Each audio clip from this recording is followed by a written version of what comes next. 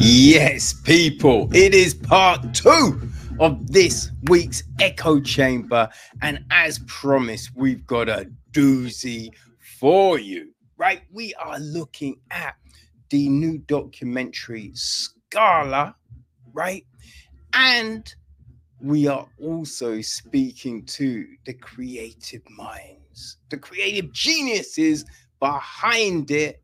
So, yo, I really hope you are, ready for an outstanding episode. So buckle up, baby. This is a right, outstanding ride.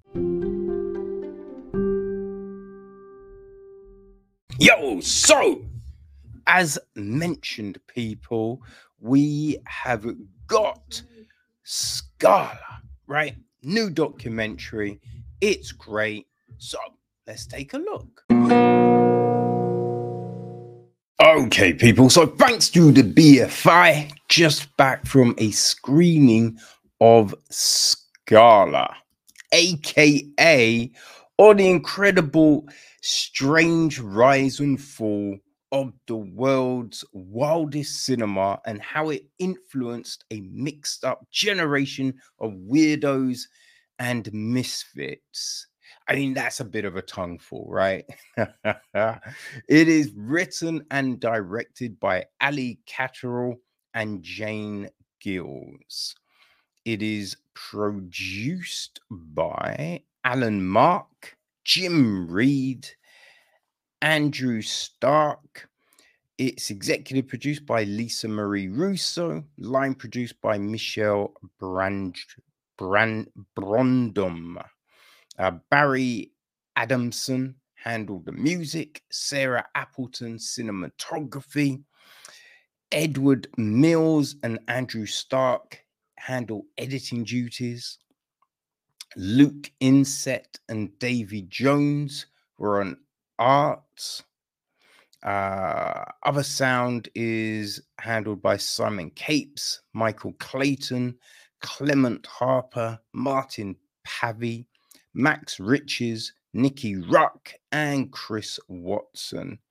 And we hear from a selection of people, and there's other kind of footage of these. So there's Barry Adamson, John Akomfra, Rick Baker, Ralph Brown, Paul Burston, and Adam Buxton, Caroline Katz, Bala Kruk, Helen DeWitt, Jane Gills, Liana Gupol, Mary Harron, Douglas Hart, Graham Humphreys, Stefan Jorzavon, Matt Johnson, Alan Jones, Davy Jones, Princess Julia, Isaac Julian, Ali Cayley, Nick Kent, Beeben Cridron, David Lawson, Stuart Lee, Mike Leadham,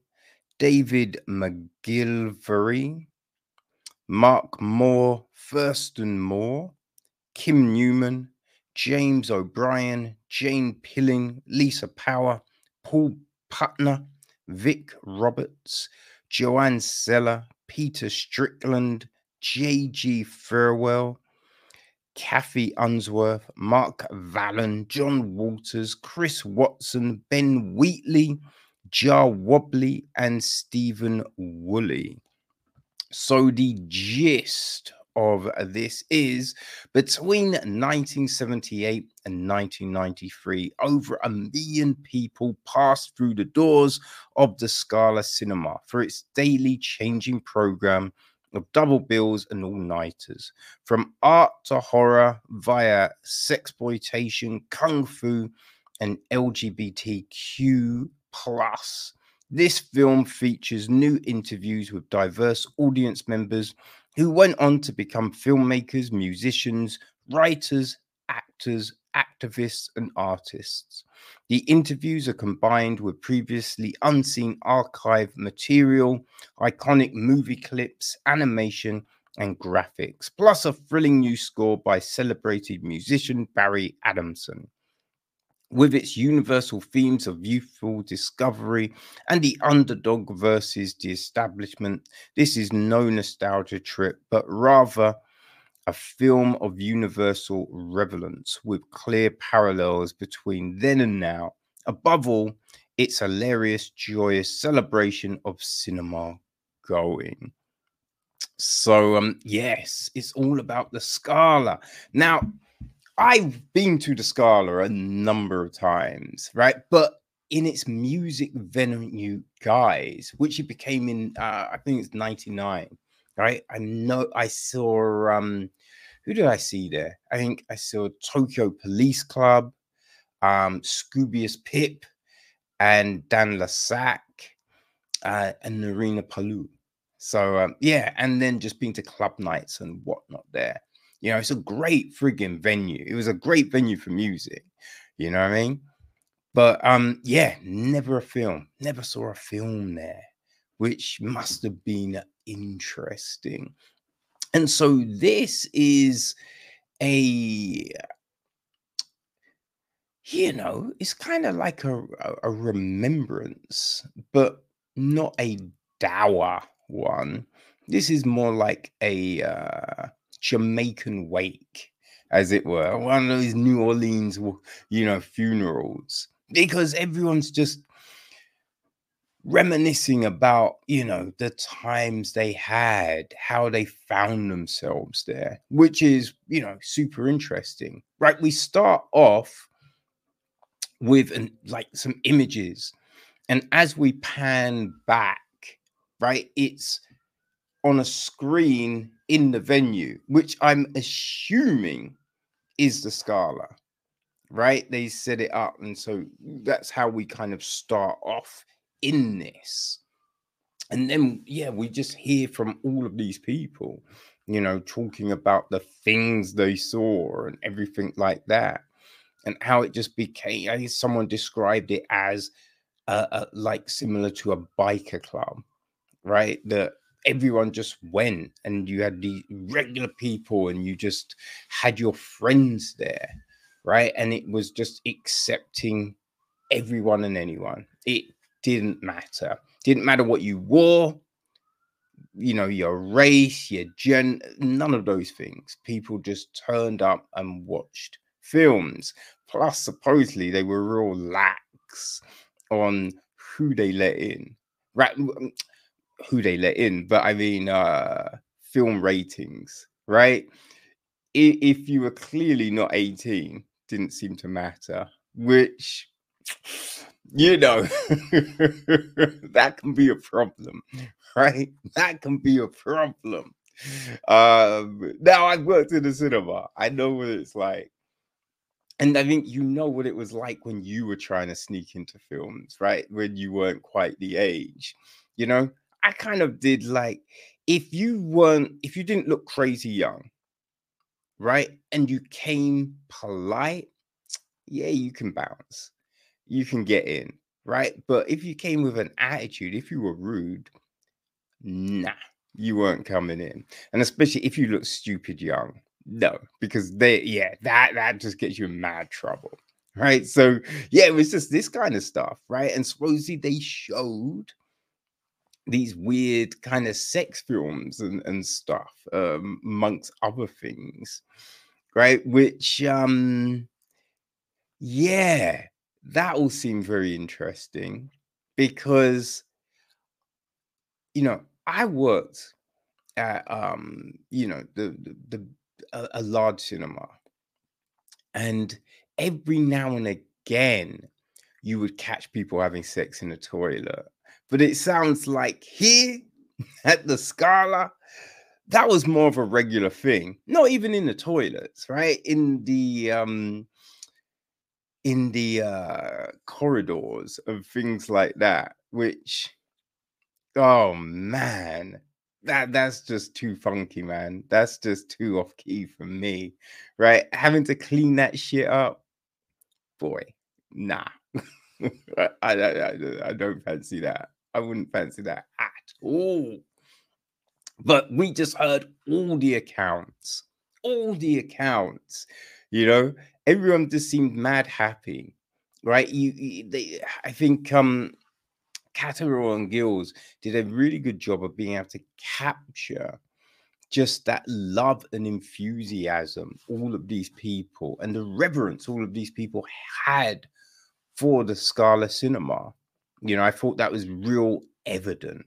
And so that was really nice. And just, you know, like they had people talking about how the building kind of talked to them. Like you could hear these noises and it was just like welcoming rather than like, yo, if I'm in this crazy old building, I'm hearing noises. I'm wondering what kind of menaces are up in this place. You know, but everyone's just like, oh, the building talked to us. You know what I mean? Which is like, yo, kind of crazy, but endearing, right? And I think it just helped you connect to, you know, this historical retelling, as it were. So that was all great. And there were some frustrating things here, right? Like so as we get this intro into the film and we have people like recounting memories, then we go to a kind of visual history, right? So you saw some dates come up and pictures and things like that, but there's also a load of text. Yeah, could not see the text, right? And I'm just like, couldn't we have had someone narrate that? You know what I mean? Like, why not have people narrate that stuff? Because there was a lot of that. There was a lot of text. Also, some horrible color contrast with the text and the backgrounds, right? That was, yeah, those things were frustrating. And, you know, during the interviews, there was music playing. I don't think we needed the music playing during the interviews. You know, it's just a little bit of a distraction. And I think what everyone's saying is so compelling. Let's just have that, right? Let's just have that as a clear focus for anyone. You know, so that was a shame. You know, a lot of people, you know what I mean? Like, I forget what it is. It's like an ADHD, but it's a focus thing, right? So music playing can really just mess you up. So if you've got too many things, too many stimuli, as it were, it's an issue, right? So yeah, those kind of things, it was a shame, right? Those things were a shame, but everything else about this really enjoyable. It's enjoyable kind of learning what this venue was, right? Now, knowing that I've had many a fun night there, right? In this newer guise. But yeah, what was it before? So we get to learn about that, you know? And the other controversies, like showing banned films, which is insane, right? Now, I wish they had talked about how they even got the print, because that's the big, how the fuck did they get the print of the film, right? That's something. So yeah, no, it's interesting, man.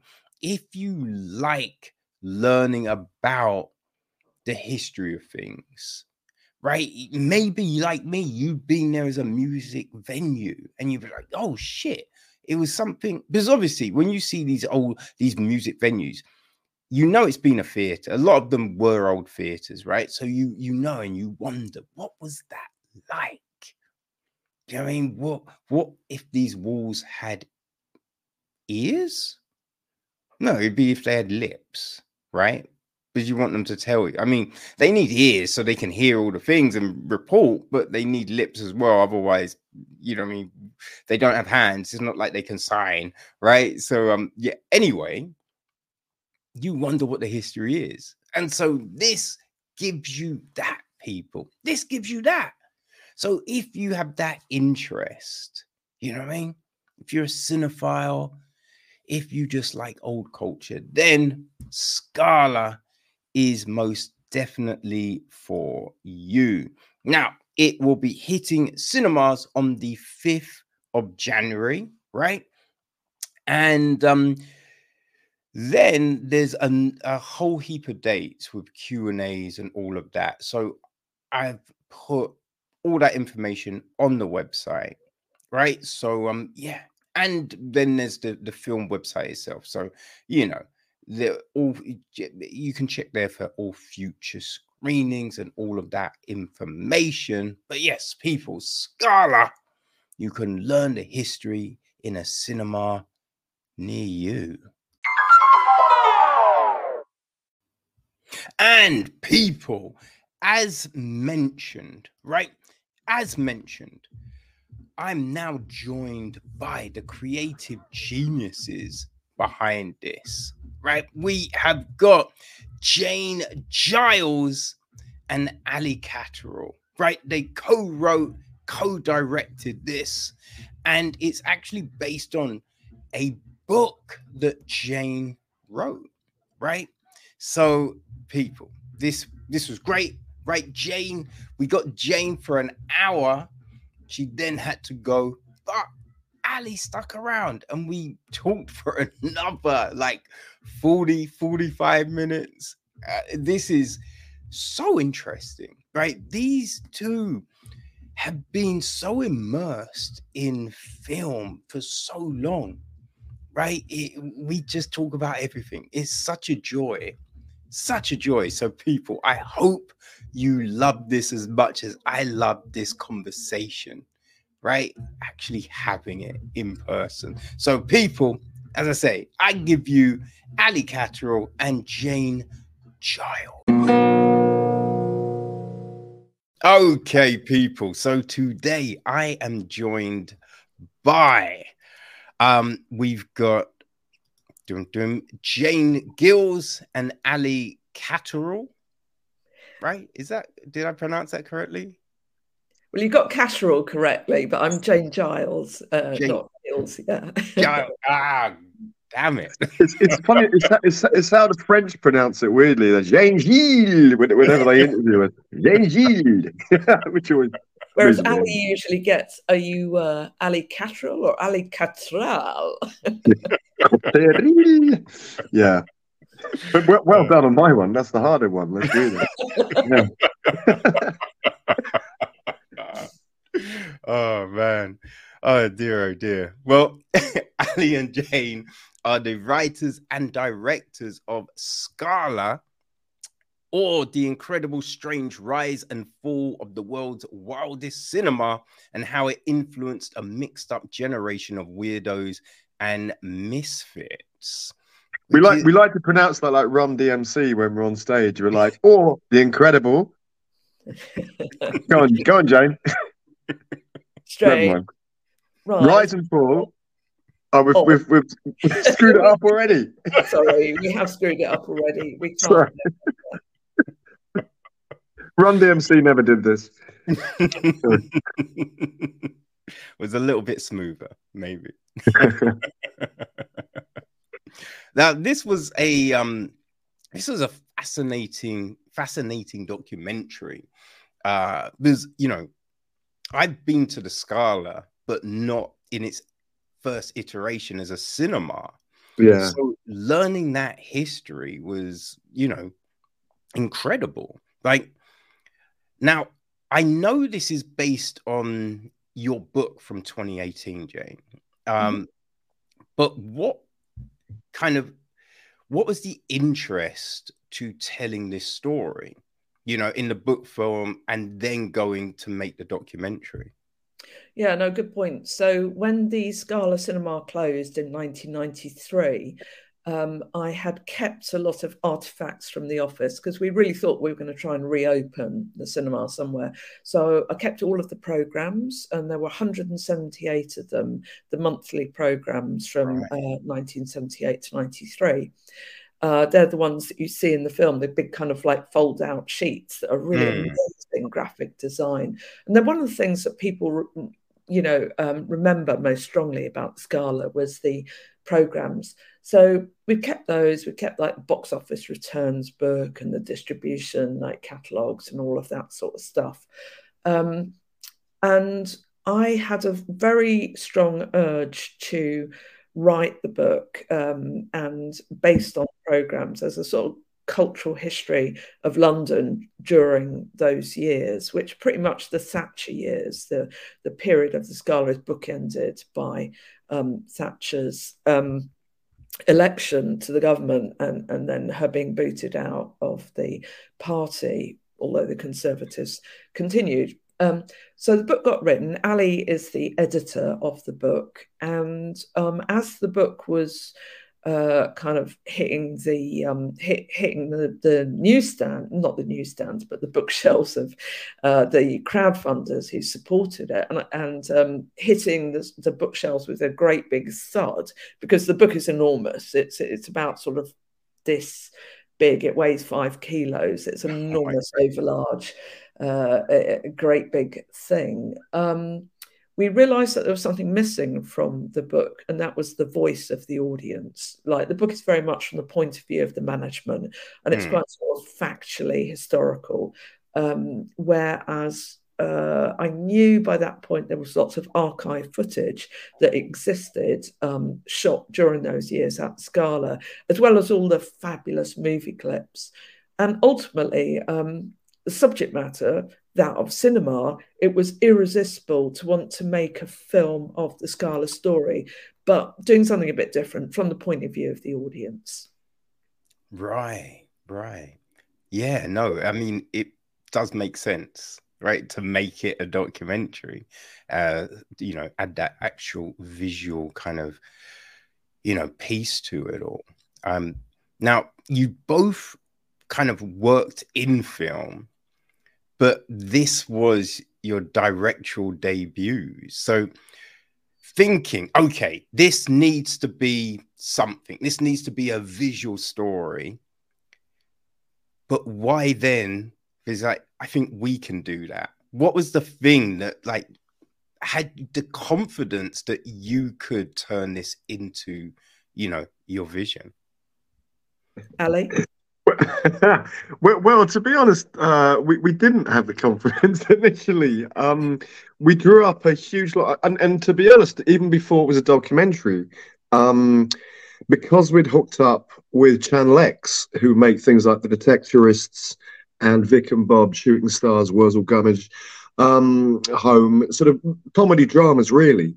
The first kind of feeling was that we should do a kind of sitcom, a kind of real surreal, kind of like The Young Ones meet cinema, kind of very anarchic sitcom based on the Scala. And for whatever reason, we couldn't make that work, probably because we're not sitcom writers, and it's a hugely particular kind of discipline that most comedy writers even shy away from. It's a real hard thing to do.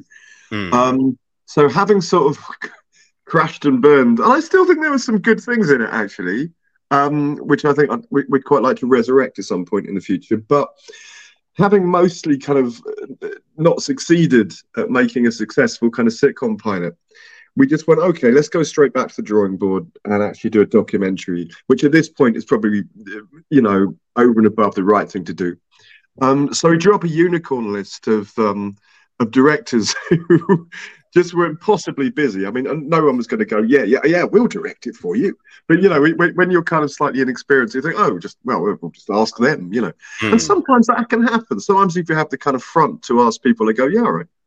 And that was our experience, certainly, in getting the interviews. But in getting the directors, it was like, this is not going to happen. So I well remember one day sitting around an office or a club, and Channel X going, do you know what? Okay, guys, look, you're not going to get a director.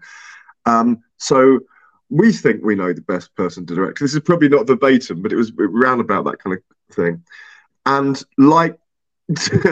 I always liken this to kind of Donald Sutherland at the end of Invasion of the Body Snatchers, pointing at Jane like this, you direct it. I think I'll let Jane take over for what her reaction was.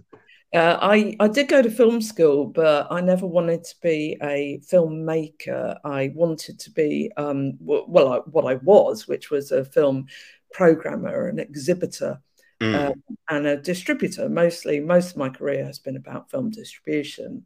So I was always working with the finished product, not actually generating something. So I didn't really want to direct the film, but the producers, also at that point, including, as well as Channel X, Andy Stark, who fantastic producer who works with Ben Wheatley, Peter Strickland, Prano Bailey Bond, and a legend. Numerous others. Very experienced, very lovely guy. And because they were all sort of pointing at me and cornered me like an animal, what they actually said was, "It's not rocket science. You can do it. You just by experienced people, and you don't pretend to know more than you do." So that's exactly what happened. We worked sort of piecemeal on the film. More or less the first year was spent developing it and raising the finance, most of which, 2/3 of which came from the BFI Doc Society, and 1/3 of which came from a crowdfunder supported by over 300 people. So that was year one. Year two was COVID.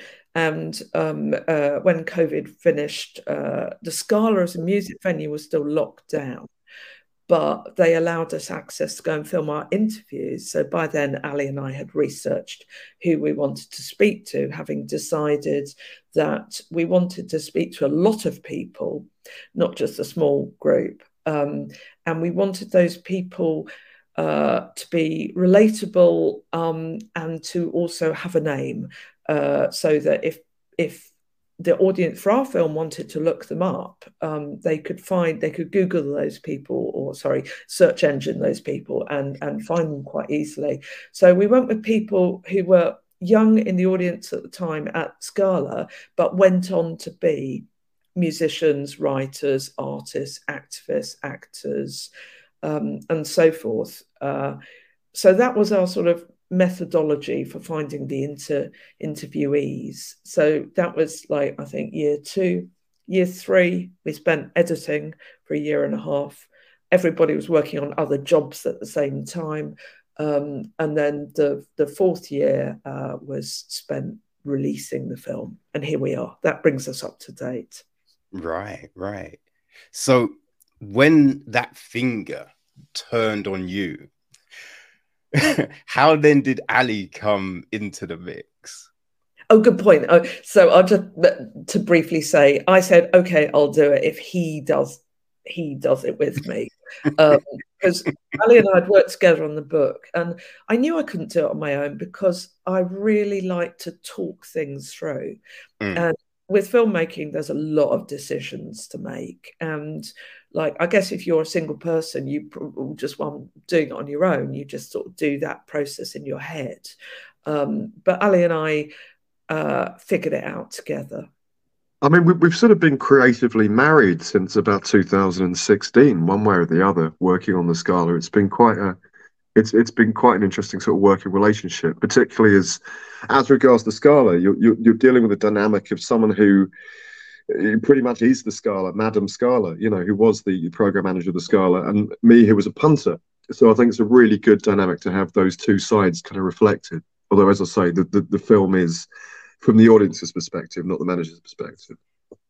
Yeah. I mean, did you remember each other from those days? Was there any interaction from those, early Scala days? No, not at all. I mean, sorry, Jane. So, no, I mean, I was 16 and Jane was not 16, and I was a punter and Jane was like staff. So no, but I did actually, the first time I did meet quote unquote Jane was when I was writing a book about British cult movies in 1999. Called Your Face Here, British Cult Movies Since the 60s. And because it had a chapter on Clockwork Orange in it, and obviously the Scala's association has a significant association with the Clockwork Orange, it was recommended, I can't remember who, Jane will probably kill him now, but someone said, go and talk to Jane about a Clockwork Orange. So I rang Jane, and given that it was probably like 6 years after the rawness of that court case. She was naturally, completely understandably, not interested in talking about A Clockwork Orange. But that was the first time I spoke to her. Yeah, but it wasn't probably for another kind of like 15, 16 years that we properly sort of met up and started working together. Right, right. And how do you, because, you know, like, look, you've made this film together, right? You've worked together for so long now, but how did that relationship build, right? What were those kind of initial kind of workings? How did you establish, you know, the voice that you have together? Well, it's interesting. We sort of worked in shifts. I think, first of all, we sort of have the same sense of humor, which is probably a bit childish and bad taste. So I think, first of all, we knew that we liked each other. We liked the same music. We liked the same films. We had lots of points of interest between us. So there was kind of sympa, you know, as they say in French, kind of relationship.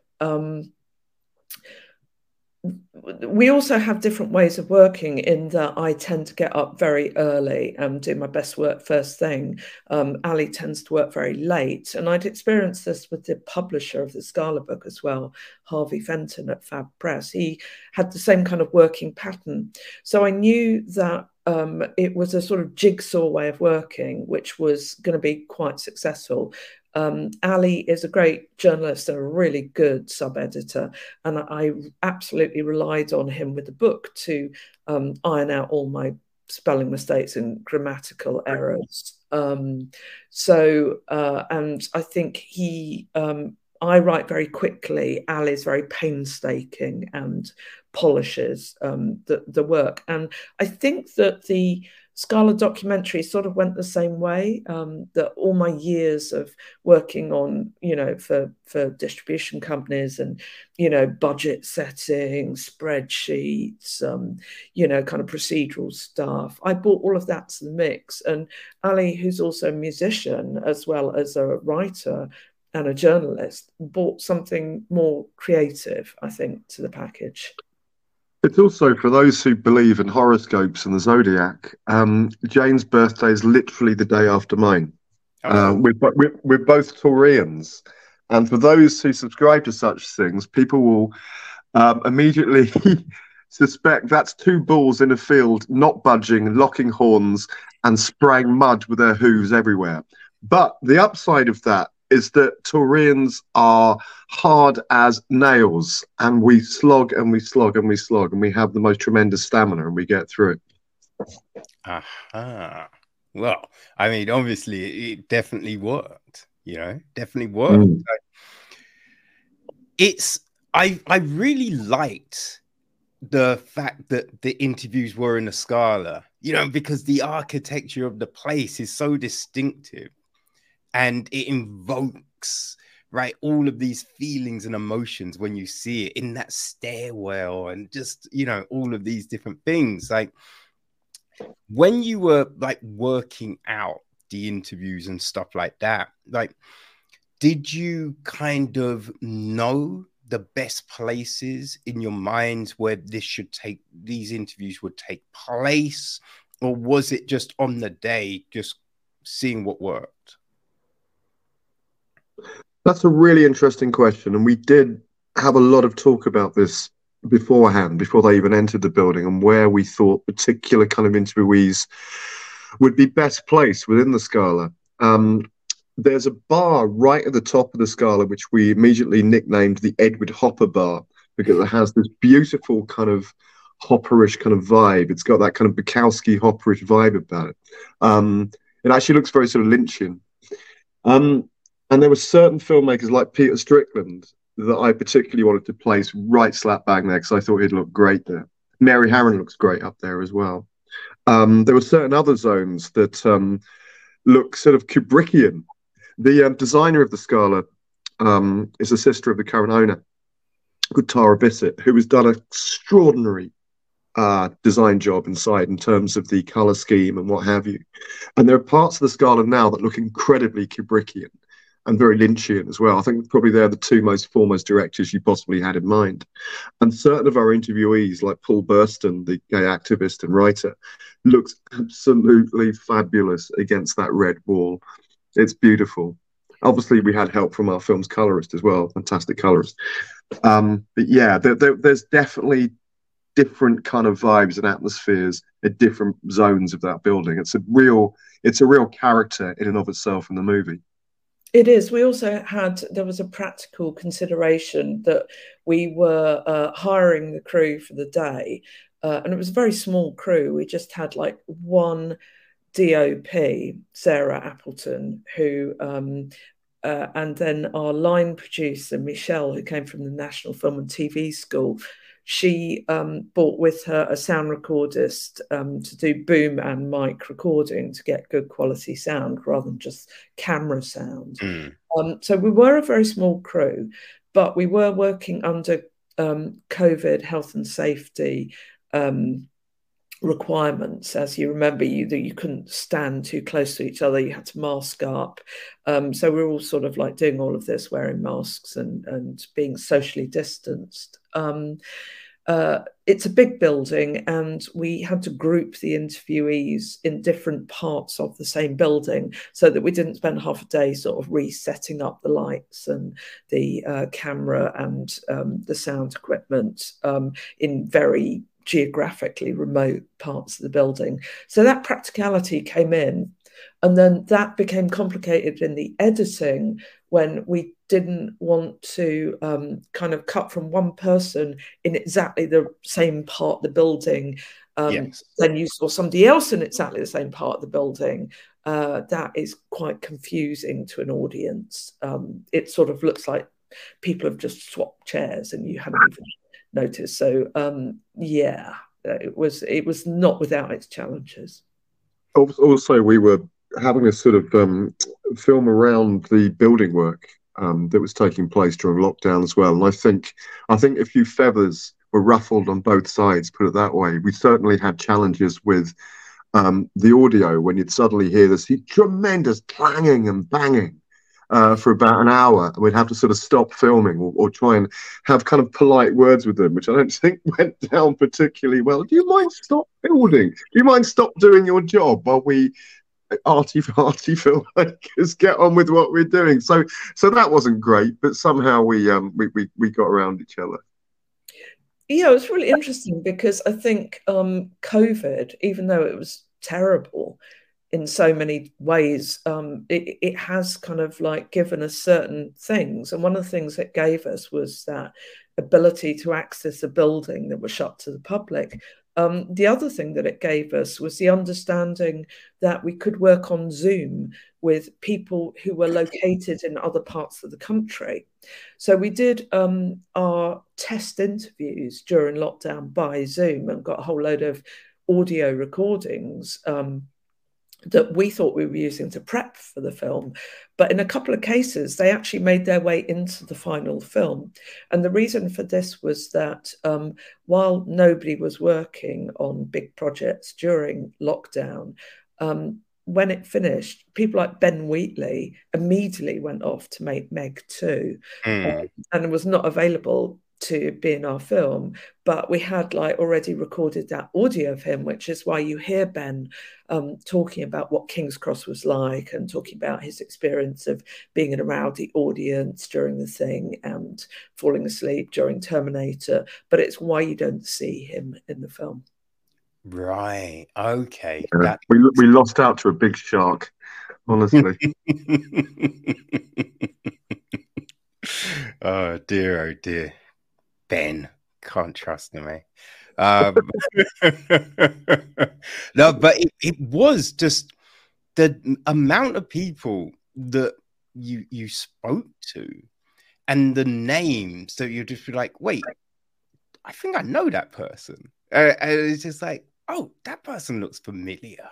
It's like that voice sounds familiar. And it's just so fascinating that so many like creative institutions pass through the Scala. Like, because you see these buildings and these, you know, establishments as, you know, things which you can go and enjoy, whether it's like the Tate, the South Bank, you know, the BFI, just all of these different places. But you don't really think about what it does to people, right? And how it can spark someone, maybe, you know, that is the spark for their career, right? The decisions that they make. So it was just fascinating seeing what the Scala brought to all of these individuals. Like, did you even envision that when you started this journey? So we knew that by, you know, over the years since the Scala closed, we knew it was special, but by the sort of 2000s, 2010s, you're starting to get more people like talking about their creative influences. And we started to understand that people of a certain age probably were in the Scala, like maybe they were also in the National Film Theatre or at the Everyman. People didn't only go to the one cinema. But there was a kind of thread, and I think the thread was also that the Scala, because it was quite unconventional as a place in terms of its programming, its presentation, the people that worked there, the people that were attracted to the Scala were people who were a little bit edgy, a little bit outsiderish, and didn't feel entirely at home in maybe more conventional settings. So because of that, you had a sort of like left field creativity that links the people that were in our film. Maybe Ali could say more about that. Yeah, absolutely. I mean, that's the thing. I think we sort of intuited that some people would have gone. We knew for a fact that some people did go just through the grapevine because people would tell us, "Oh, you know, we saw someone and such at the Scala. Why don't you contact them?" It was that kind of thing. And as I said, some people we just kind of intuited. You know, we, in that horrible phrase, we reached out to about sort of 150 or 200 people. And, you know, a lot of people said, you know, no, I didn't go, or yes, I did go, but only like once or twice. I don't really feel my participation would be significant to your film. And some people were like, yeah, let's do this. Yeah, I can't wait. The interesting thing is, as we were making the film, we found out more and more people had gone that we hadn't asked because we just didn't know. You know, I mean, I remember listening to a podcast in which the Beastie Boys, during that famous notorious, infamous 1987 tour when they first came to the UK, were taken to a particular cinema by Paul Simonon and Mick Jones, ex of The Clash, and they went to see Reanimator 2. And I'm like, I know exactly where that cinema would have been. There's only one place those guys went. So yeah. So frankly, yeah, the Beastie Boys of The Clash went to the Scala as well, you know. But also, you know, podcast is such an interesting format that's really like come to the fore over the last like 10 years or so. And that was also the way that somebody alerted us to the fact that they'd been listening to a podcast in which James O'Brien, the great radio presenter, was interviewed. And he talked about going to see a Lindsay Anderson film at the Scala as a student at the LSE and being surprised when Clockwork Orange came on screen. So I think what podcasts do, like unlike other forms of journalism, is they allow a sort of like free-flowing conversation to unfold, which you don't really get that in kind of like newsprint or on radio in quite the same way, which tends to be much more editorially focused. And I should imagine that actually, you know, if James had said this in a different context, it might well have been cut out of the story. But podcast has got the time and the space for it. And that's a really interesting point. And just to say that James O'Brien gets like like thousands of requests a day for things, but he very specifically chose to answer our email because he said it was one of the most random requests he'd ever heard, and it completely intrigued him, which we loved. Oh, that's great. I think that's very true, Jay, because a lot of the times, but you even get it with podcasts, right? A lot of the times, you know, I'll throw in a request to speak to someone, and the PR agency will be like, oh yeah, we can give you 10 minutes or we can give you 15 minutes, and it's just like, that doesn't really Not work. enough, yeah. Doesn't work. You can't have a great conversation in that amount of time. And I think that's the issue a lot of times with radio and print, that the conversations are so short, or the word count is short. So even though they might have a long conversation, they've got to cut it down to 100 words. And absolutely, our most fascinating conversations have always taken place on podcasts because you really can broaden that conversation out. It's been great. Yeah. But I thought the conversations in the documentary were fantastic. And just the way everyone was so infused, right? I'm sure you've had conversations in the past with people, and it can be like getting blood from a stone, which I don't actually understand that expression. I don't, but stones don't bleed. But anyway, it can be difficult. I can tell you as a former film journalist that going into interviews certain celebrities and hotels was just nightmarish experiences, and desperately trying to come up with interesting questions for them while they just gaze at you just with complete contempt, like just answer the set questions and go away. Do you know what I mean? So I mean, what is really, sorry, James, sorry, go on. Oh, I was just going to chip in and say we did do our research. We we didn't interview anyone that we hadn't already spoken to on the telephone. So we knew whether people could talk and what their enthusiasm levels were. We did have a couple of people that we interviewed whose style of presentation was a bit more downbeat than others.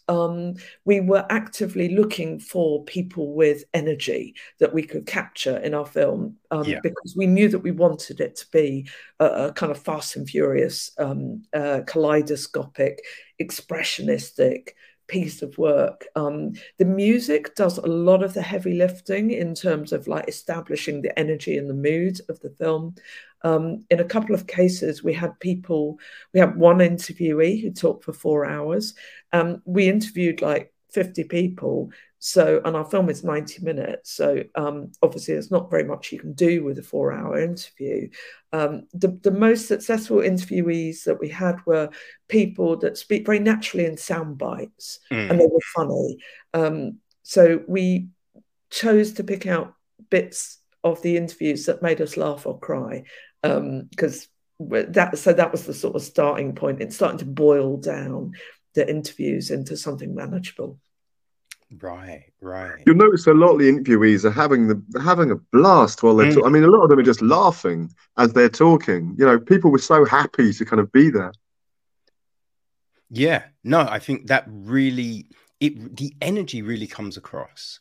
And that's why I'm fascinated by it. I was because having conversation is not an easy thing, right? People think it's you just talk. Right? Oh, how hard can talking be? But to get people to be able to open up, to get people to exude that energy, that excitement for something, right? It takes a lot. You have to ask the right things. You have to create the right vibe in the room. So when you were doing this, and you've got people in these different parts of the building, right? So maybe people are on their own for a little bit. Did you give people music to listen to? What was the thing to kind of create that energy and keep that energy up for you be able to capture it? Firstly, the Scala itself as a building. I mean, as I say, yourself when you go into places you haven't been for a very long time, whether it's an old house or where you lived or an old school building, that memory trapdoor just springs open. And it all comes flooding out. And I think, when they entered the building, the hairs stood on the back of their neck and their eyes just bulged. And they were like, oh my God, I remember what I was doing in that corner, whether it was illegal or not, in that space, what I was watching. Yeah, I mean, that location massively helps. And we were so lucky to get the Scala as a living location. Oh, man, definitely. It'd be interesting to think what this might have been if you didn't have the Scala building? You know, if you had to do the interviews somewhere else, like what would this have been? Because I'm sure you could have got interesting conversations, but they would have been different, I imagine. I think that's such a good point, Kevin. And, you know, we looked at a lot of documentaries when we were preparing for the film. And we knew that we didn't want to do a sort of studio-based, you know, when you see there's a kind of like a sort of documentary trope, which is like the person being interviewed comes in and, you know, they get filmed settling down in their chair. Yeah. There's a real sort of trend for that at the moment. And we knew that we didn't want to, you know, do that sort of trope. We knew that we weren't going to have much space for people to talk, so there were going to be fragments, and often you'd hear their voices, but you'd be looking at something completely different, like a bit of archive footage or a movie clip, or, you know, a graphic or something like that. So yeah, that's how we sort of came together. I mean, if we were going to do this again, I definitely want more people walking around the building itself, because whenever people do that, I'm always very excited. You know, when you've got someone like Princess Julia, you know, the DJ and great fashion icon walking down the stairs, or you've got one of our ushers, Vic Roberts, ferreting around in the back of the Scala. It's always very visually exciting to me. So to be honest, I wish we'd done a little bit more of that. People literally wandering around, you know. I don't know why we didn't, actually, to be honest. It was about logistics. The reason we did try that at the beginning, and we used quite a bit of that footage actually comparatively in the film.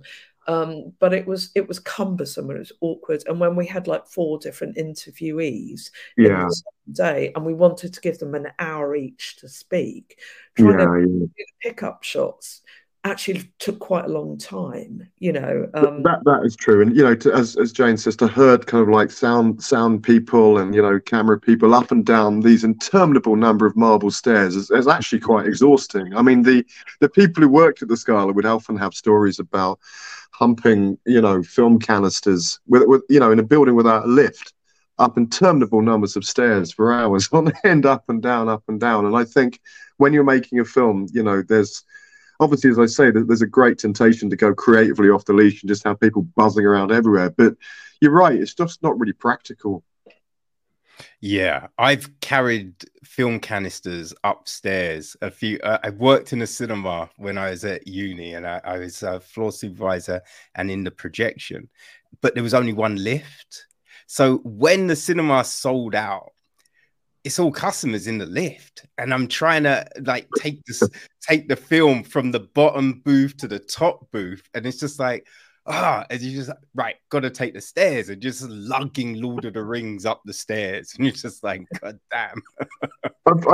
I feel you. When I was a kid, I used to deliver cash registers, like huge, heavy metal cash registers, to stalls around the Ideal Home exhibition, the Daily Mail Ideal Home exhibition, and we had one service lift which would stink of cockroaches, and I would see them. They this kind of brown swarm, kind of nesting in the walls of the lift, and the smell was indescribable. But yeah, I to hump those metal cash registers in the days before, you know, electronic Casios was quite, or even, you know, drop and pin machines, whatever it is, was an extraordinary experience. Absolutely. Oh dear. But you know, the way it was done, it does work. It does work. Sorry. The visual style of this, whose kind of, you know, imagination did that pop from? Like, where did you settle on that aesthetic? Well, we looked at, like I said, we looked at quite a lot of fairly conventional documentaries in the lead up to making the film, but we also looked at some feature films, non-documentaries that and there are 3 that are our biggest stylistic influences in making this documentary. And the first one was The Great Rock and Roll Swindle, Julian Temple film about the Sex Pistols, which is kind of like a sort of mock documentary in some ways. It's very rough and ready. The second one was This Is Spinal Tap, which is also a mock documentary and has those kind of like interview sequences in it. And that's what we were actually trying to capture with some of our interview sequence. And Ali will tell you about the third. I mean, the third, which I think is probably our most important stylistic influence, is 24-Hour Party People by Michael Winterbottom. Which, funnily enough, is again kind of a sort of fake docudrama, you know, or it is a docudrama in a way. Yeah, and just the energy and anarchy of that film, and just the way it kind of weaves, you know, those kind of postmodern kind of flourishes with is this real or is this not real, or is this someone's mismemory or what? Was incredibly exciting to us. So yeah, those three for sure. And also, this is, even though, as you can see, we're no spring chickens, I'm 60 and Ali's 50-something. This is our first film. This is our debut film. And I think that there's a grand tradition with debut filmmakers of just throwing everything and the kitchen sink at their first film. Because you never know when you get another chance. You just think, you know what I mean? It's just like, just pour everything. And also, just on a kind of graphic aesthetic level, the film was meant to replicate those kind of amazing programs that the Scala had, those very kind of punk inspired, fanzine inspired kind of programs, you know, very eclectic, very kind of low and high art together. In the film, we literally have high art talking to low art in the shape of John O'Comfort talking about the Warriors. And it's that kind of feeling that low and high art are equal and there is no division between them. They shouldn't be. Each has their merits. And that was a big kind of stylistic, influence on how we use graphics and how we used the devices of film genre itself in our film. I mean, we've got things like sort of split screen, lots of grain, lots of jump cuts, which we deliberately didn't smooth over, because what the hell is punk? Leave them in. Do you know what I mean? So it was that kind of attitude. Yeah. Yeah. No, I thought it really stood out. It looked great. I struggled with some of it on the visual front. But I could see what you were doing. And yeah, I mean, I think the thing is, Kevin, you're right. There's a lot of text on screen. We relied on, a lot of like on-screen labels saying who people are, but also dates and explanations, because there's no narration, there's no voiceover, which is a little bit unusual for documentaries. You usually have something that ties it all together nicely. But I do realise that is extremely challenging for actually all the audience to have so much information thrown at them, visually as well as audibly. But for someone who has, a sight impairment of any nature, it must be an absolute nightmare. Yeah. You do kind of be like, oh man, like I wonder what that was, so there is that. But like looking at the website, there's all the information there and other places. I think I've been able to kind of garner some of it, and when I get my Blu-ray working, I'll be able to check out the audio description of it.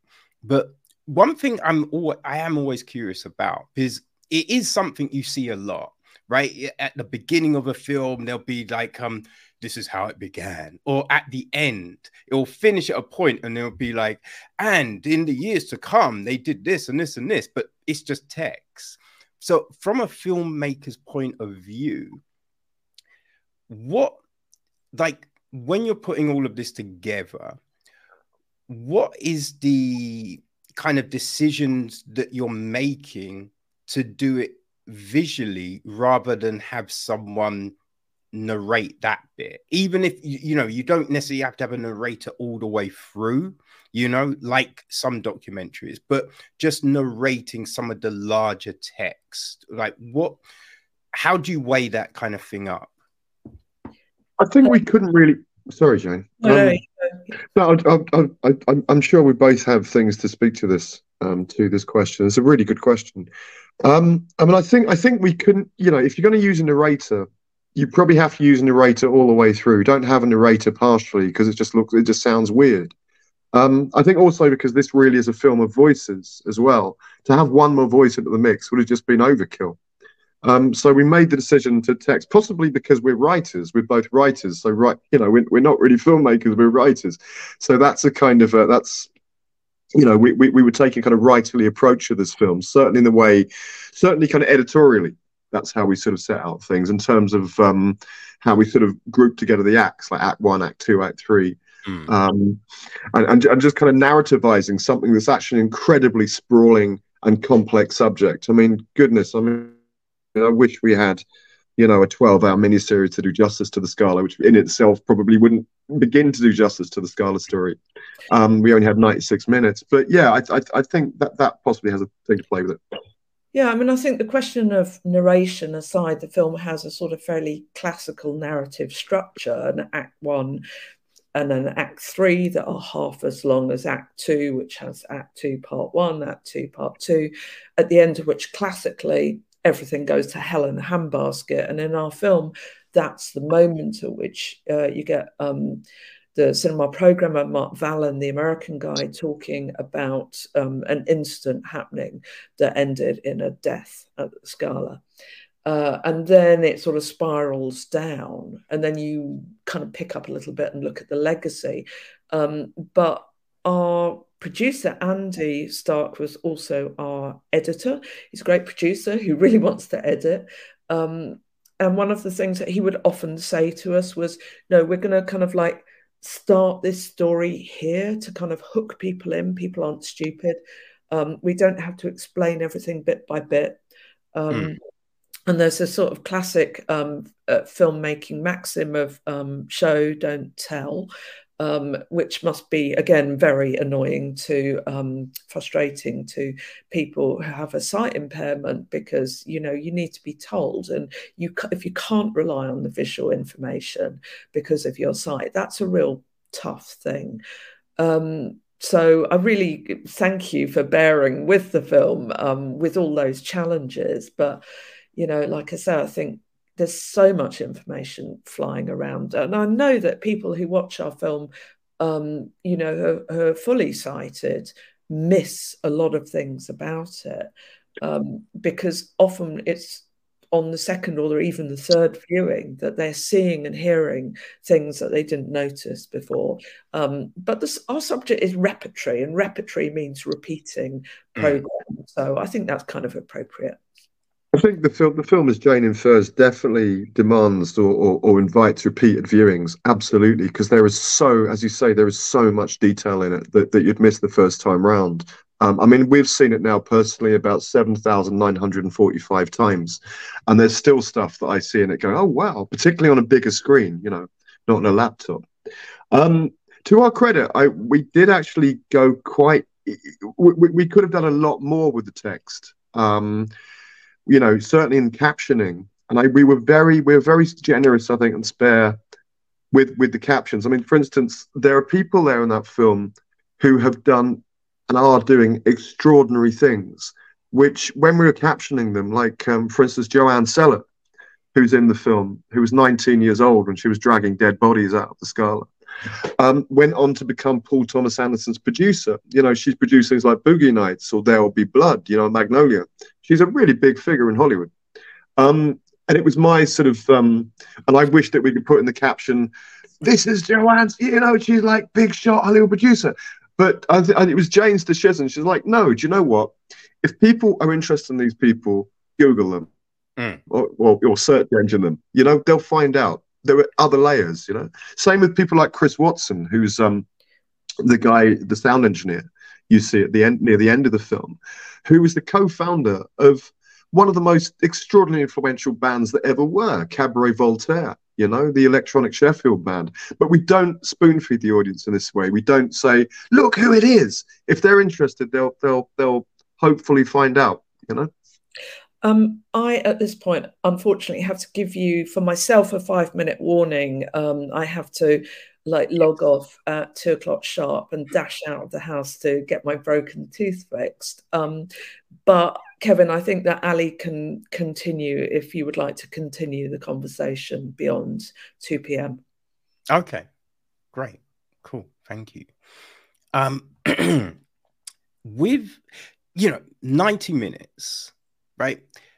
What was the thinking when it came to the length of this? Like, was there a thought of making it longer? That's such a great question, and you've really put your finger on it. So I think, as a former cinema programmer, cinema manager, I like films to be 85 minutes long, because you can get many screenings in one day, and you don't lose the audience's attention, and you keep the energy up.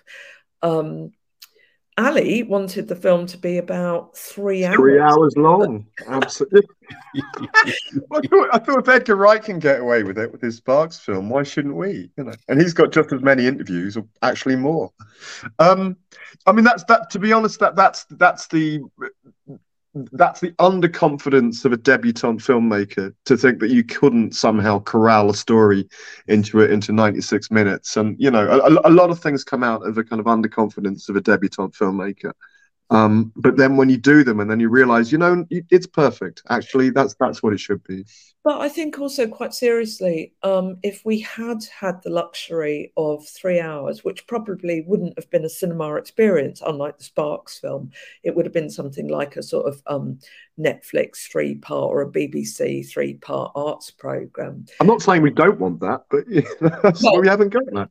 We would have loved that, because what we would have done is go into a lot of detail about how the Scala was set up in 1976 to 1978. We've gone into a lot of detail there, and a lot more detail about how it finished, because there's just a very quick caption on screen that says the lease ran out. And I think people blink and miss it. I'm still getting people coming up to me now saying, so how do you feel about the fact that Clockwork Orange killed the Scala? And I'm like, it didn't. The lease ran out. You saw that on the film. And they're like, eh?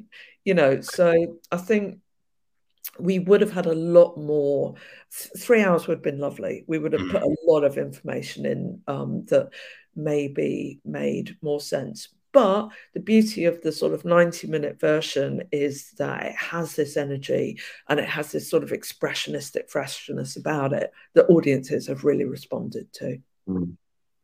Yeah, no, I think the time, it is a good time, right? Because I think you consume it, and you can get into it, and you're not distracted or anything like that. It works. I think a longer time, it's definitely fascinating.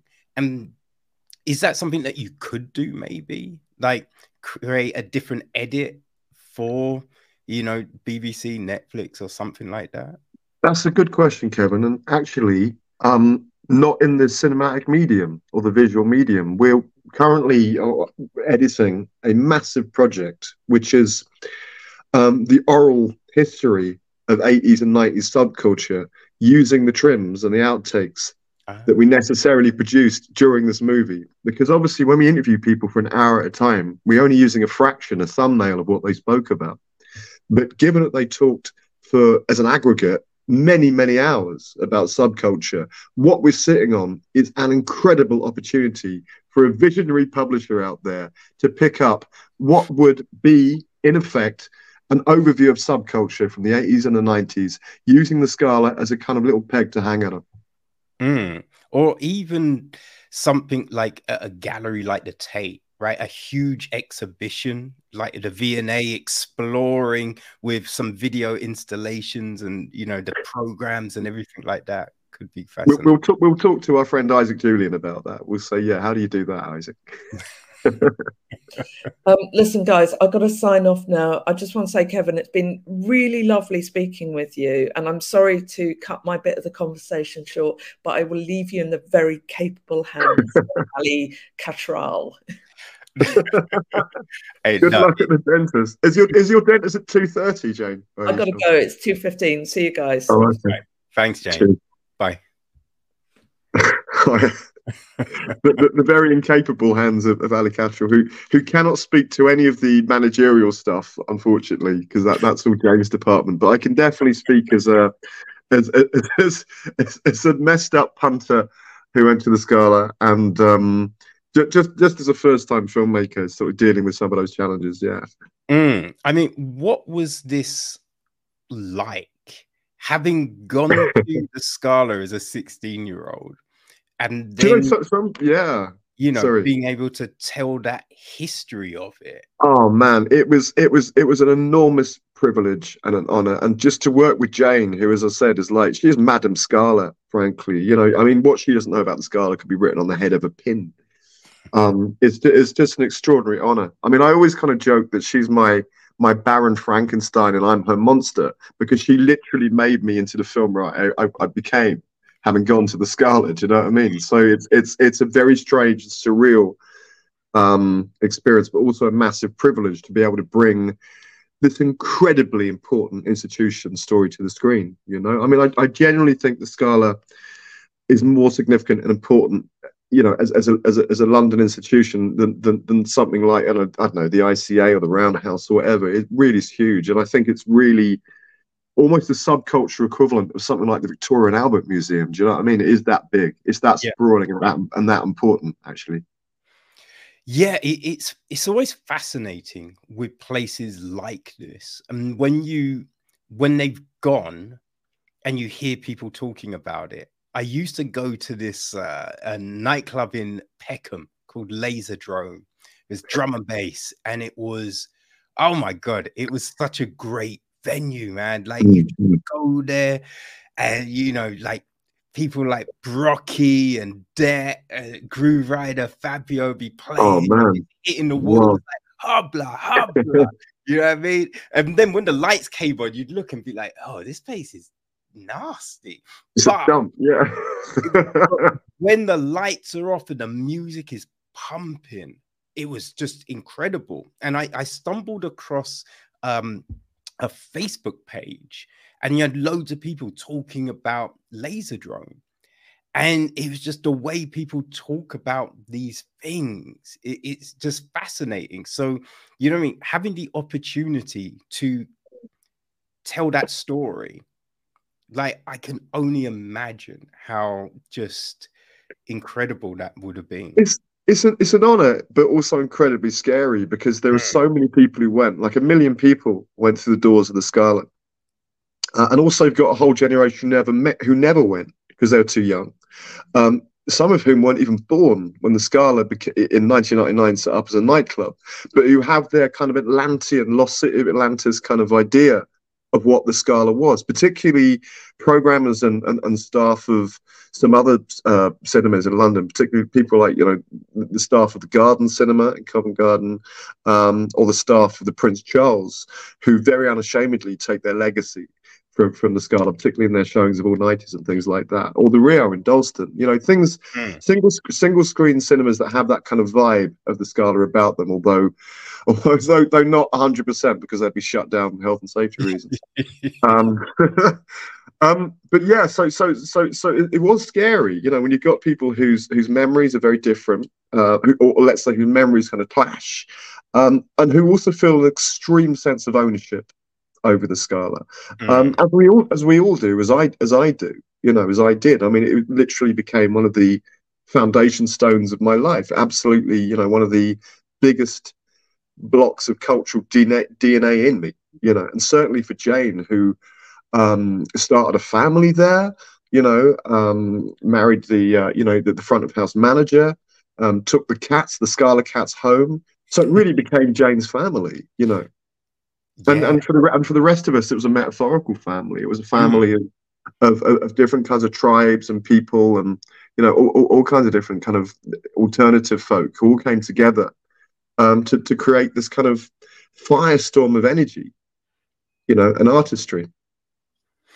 Yeah, that's it did remind me a little bit of the Prince Charles, but you know, the Prince Charles does seem like Scala light, as it were. Yeah, as you said, you couldn't do that now. You couldn't no. I mean, God bless them, and they do have a good they do have a good program. I mean, funny enough, someone like the Garden Cinema has the kind of eclecticism of the program of the Scala.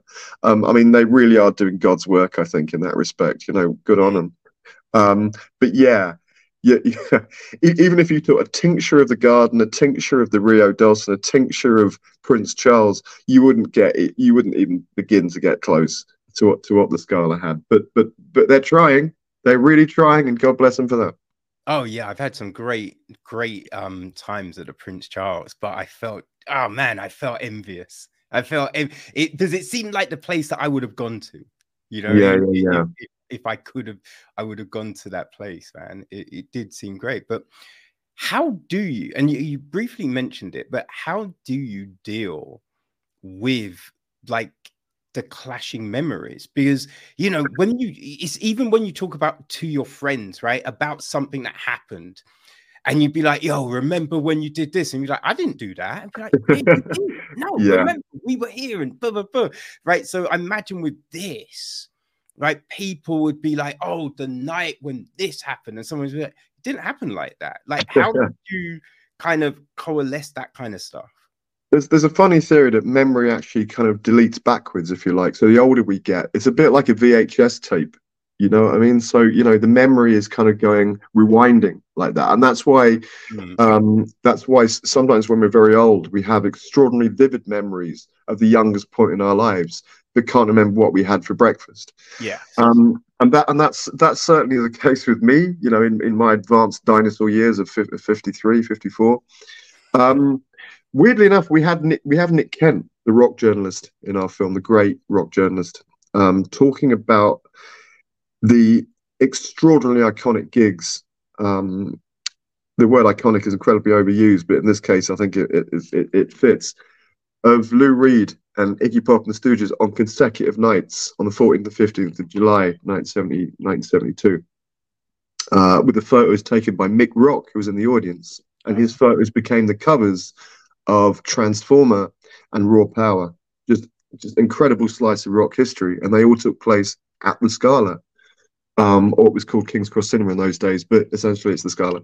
And Nick Kent, who possibly, I may be doing a disservice, but possibly can't remember what he had for yesterday's breakfast, could recall in second by second detail those Lou Reed and Stooges gigs. It was incredible. He spoke to us for about 40 minutes non-stop with a second by second blow account of those gigs. It was absolutely extraordinary. So that's, and that's an account of someone whose memory is crystal clear and sharp. But as you rightly say, other memories, particularly when it comes to the Scala, and particularly because, let's be honest here, a lot of the time spent at the Scala was in a heightened state of consciousness, including myself. I remember waking up screaming during a screening of Dougal and the Blue Cat.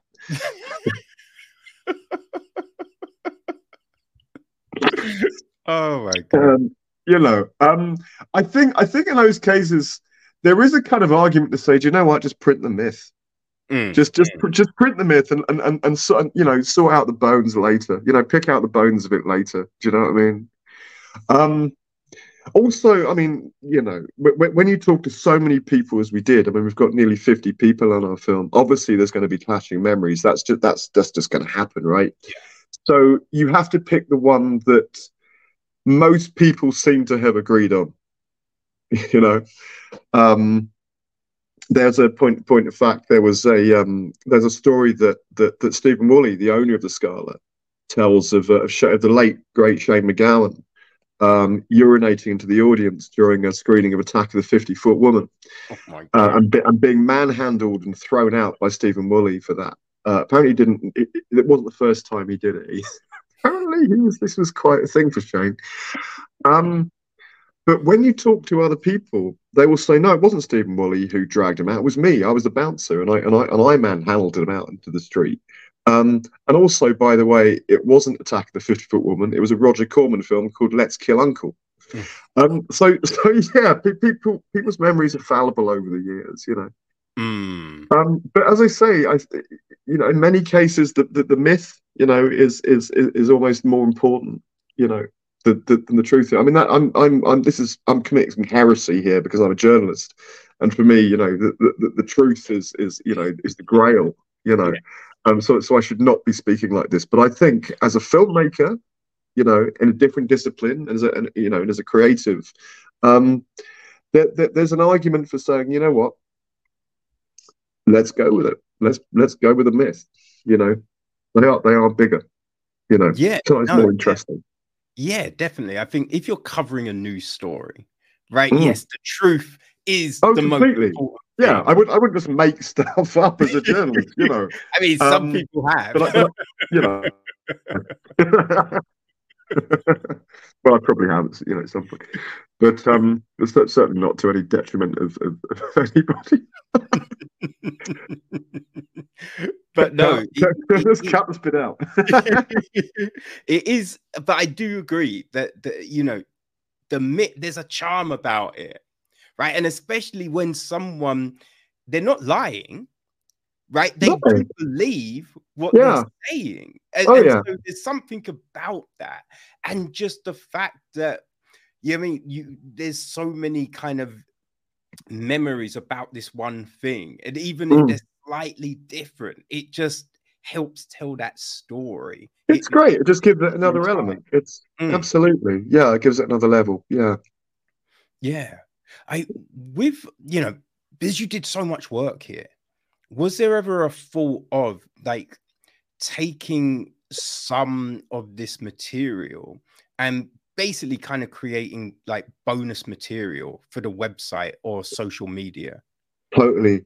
So this film, I mean, I know podcasts are eternal and people could be listening to this in 2070 for all I know. And if you are, I really hope things have gotten better.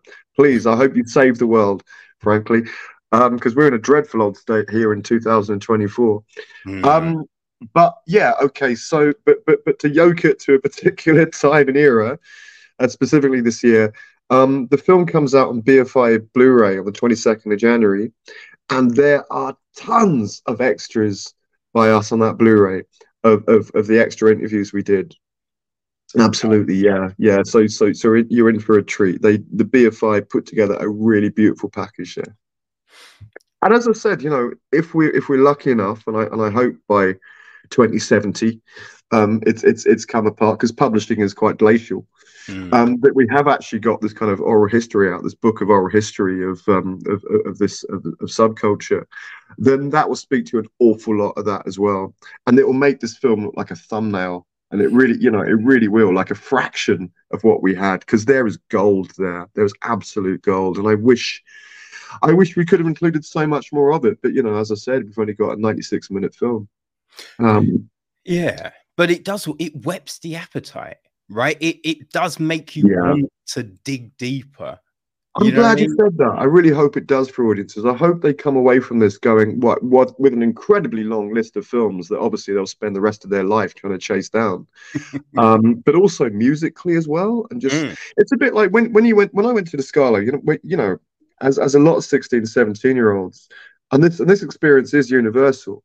Is that it's the kind of time in your life when you're finding out sort of who you are and what you like, and kind of one informing the other, And the Scala was a fantastic labyrinth, like an Alexandrian library of culture for that reason. Because in that age, again, or for younger minds generally, when you find something you're interested in, it leads to something else, and you start joining the dots between, a movie or an album or a book, or a piece of art. And it needn't necessarily be a cinema that you find this in. It could be a vintage clothes shop, or a great record, or a great secondhand record shop, or a bookshop, or a library, or anything that really sparks that in you. That really makes you kind of go, wow, there is so much culture that I'm interested in, that I want to find out. Yeah, it reminded me of listening to music. Because I just remember listening to music and then being like, that sounds like a Premiere beat.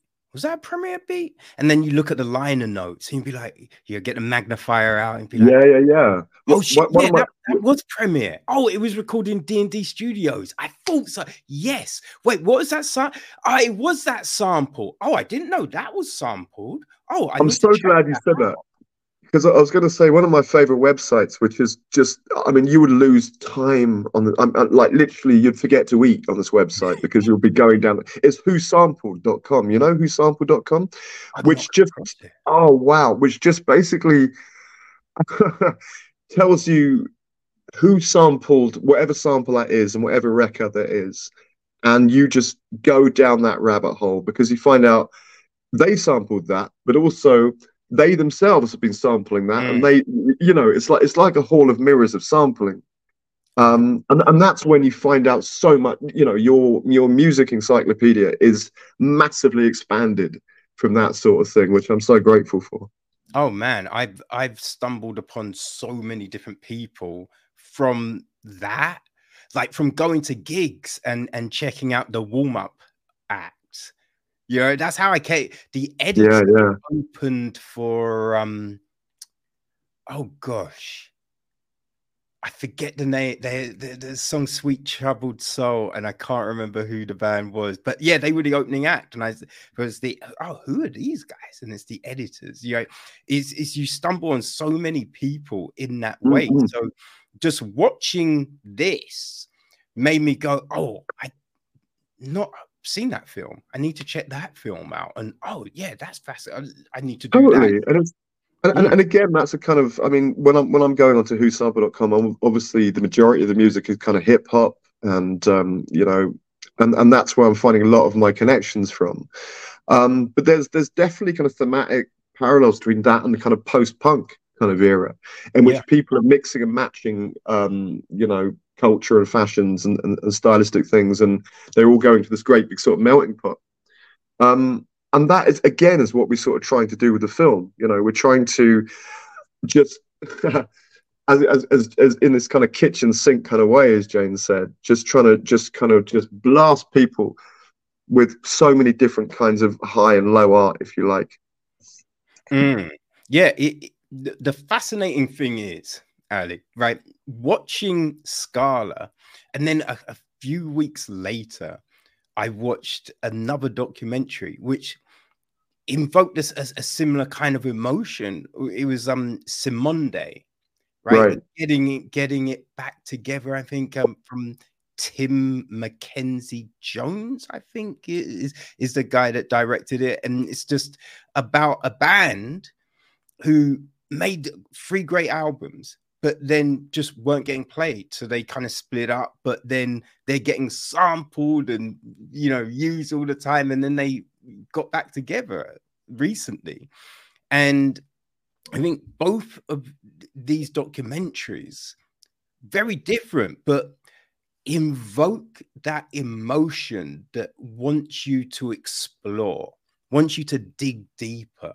And they're done in these different ways from a lot of normal kind of, you know, typical documentaries, which, you know, like, you know, just as I know I said about the visual aspect of it at the beginning and the end and things like that, not being able to see that. But even with that, right, I got so much from Scala. I'm so glad, like, you know, because gives you so much, you know. I'm so glad. I'm so pleased you said it, because we were not interested in the least in making some sort of dewy-eyed nostalgia trip with a bunch of old blokes sitting around weeping, you know, about what they'd lost. I mean, yeah. Sure, okay, there's a little tiny bit of that. But this was more, you know, this is a real call to action. You know, this is a real, you know, to say, first of all, please go and do likewise. You know, find your community, find your tribe, and do something like this. We tend, by a sort of significant metric, we tend to get 2 kinds of sets of people who come up to us after screenings. One are genuinely sort of 60-year-old blokes who with tears in their eyes, wearing Scala t-shirts that are literally falling apart on their bodies as they're walking, who remember with infinite clarity what they went to see, where it was. And so, you know, this film for them is time travel. It's very immersive time travel. And the other group of people we tend to get are young women under 25 who weren't even born when the 1999 iteration of the Scala started up as a nightclub. who come up and say this film has inspired them so much that at the very least they want to set up their own film club, or more permanently go into distribution or exhibition or curation or what have you. And I can't tell you how happy about that I am, you know. And that is the call to action aspect of this film. It's, you know, if you're inspired by this, go and track down those films. Please enlarge your mind, and set up film clubs. Do this, you know. Try. You know, I know that, you know, leaseholds and rents are extremely extortionate, but if at all possible, do this in your front room. Get friends around. Go and watch films like that. Curate film nights of your own. You know, we need to bring that back, as opposed to that kind of very homogenized experience of sitting in front of streamers going flick, flick, flick, flick, for an hour and a half, and by the time you've finished, there's nothing you actually want to watch. Yeah, there's definitely something about watching things with people. It's the thing that I love about a film festival. Like, coming out of the film festival and you're talking to other people and you're being like, yo, so didn't you think it was interesting when they did that thing? And they're like, huh, I didn't look at it like that. I thought it was more this. You'd be like, oh, that's interesting. That's an interesting take, right? I think I have to think about that when I write this up. You know what I mean? So you get that experience. Like, you don't always get it out of every press screening you go to. Sometimes everyone just disappears and don't want to talk. But when people want to talk, it's incredible. I love that. Yeah.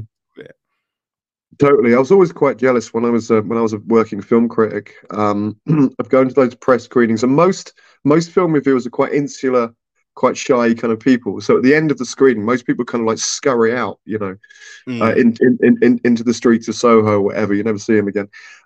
Whereas my friends in the music press were all moshing together in the mosh pit, whichever magazine or paper they were writing for. They were all and they all knew each other.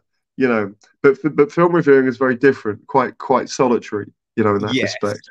Yeah, sitting in the dark and then dashing off again. So there wasn't so much of that kind of gathering together in groups and talking for hours and hours about what you thought of it. Yeah, that's very true. But it would be fascinating, like, if you could do, because I think it's Unicorn Nights or something like that at the Prince Charles. Like, but if you could do like a Scala Nights, and then you take a film, like a memorable film from those Scala days, and everyone can go, and then there's a Q&A afterwards, and you just talk about it. That would be great if something like that could happen. I hope so. I mean, it's funny, but you still can't see quite a lot of the films that the Scala put on, you know, not easily. You know, they're out of distribution or out of print or whatever. I mean, Thundercrack, which is probably the most notorious of all of Scala's offerings, and that's saying something. For those who don't know Thundercrack, it's about a 3-hour-long psychic. Oh God, I can't even begin to explain it. It's kind of art house porn. But really nasty, shonky art house porn, that's nearly inaudible. It's very boring and long stretches, but it's then punctuated by the most literally eye-popping, jaw-dropping things. Just absolutely extraordinary. They showed it at the BFI a couple of nights ago. Oh, okay. In NFT1, in a crowded NFT1, which is absolutely bizarre to think that people were sitting elbow to knees watching a porno. And there are quite a few comments on social media saying Edgar Wright was sitting behind me laughing hysterically. You think, you know, where was just the experience of watching a porno in an absolutely crowded, you know, shrieking with hilarity audience is quite something to consider, isn't it? So yeah, if they were going to show something, it would probably have to be something like Thundercrack or Santa Sangre. You know, Thundercrack you can get on Blu-ray from an American company on import, but that's the only way you could get it. You know, things like Looking for Mr. Goodbar, which again is showing in our BFI Scala seasonal this January. Again, incredibly hard to get hold of. It's I think at the moment you can get it on DVD in Spain or something, but it's not been picked up here. So it's still very hard to find a lot of those kind of classic Scala movies. They're not all on you know, you can't all access them by the flick of a mouse or via a streamer, you know. Oh man. But I think that's the beauty of this documentary. It kind of documents all of that stuff, lets people know that this did actually happen. This was around.